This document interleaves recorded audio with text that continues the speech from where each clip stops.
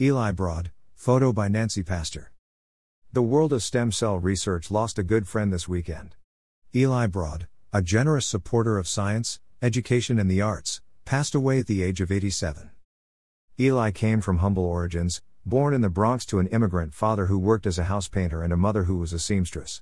He went to Michigan State University, working a number of jobs to pay his way, including selling women's shoes, working as a door-to-door salesman for garbage disposal units, and delivering rolls of film to be developed. He graduated in 3 years and then became the youngest person ever to pass the CPA exam in Michigan. He started out as an accountant but quickly switched to housing and development and was a millionaire by the time he was 30. As his wealth grew, so did his interest in using that money to support causes dear to him and his wife Edith.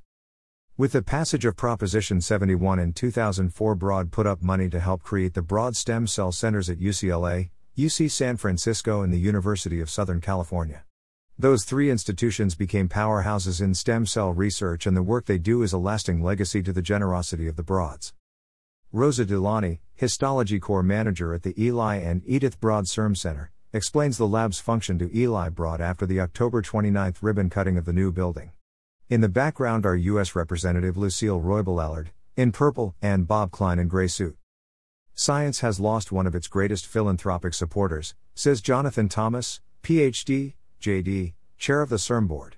Eli and Edith Broad set the table for decades of transformative work in stem cell and gene therapy through their enthusiastic support for Proposition 71 and funding at a critical time in the early days of regenerative medicine.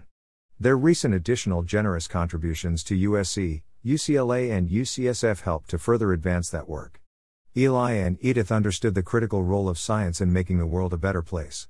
Through these gifts and their enabling support of the Broad Institute with Harvard and MIT, they have left a lasting legacy in the advancement of medicine that cannot be overstated.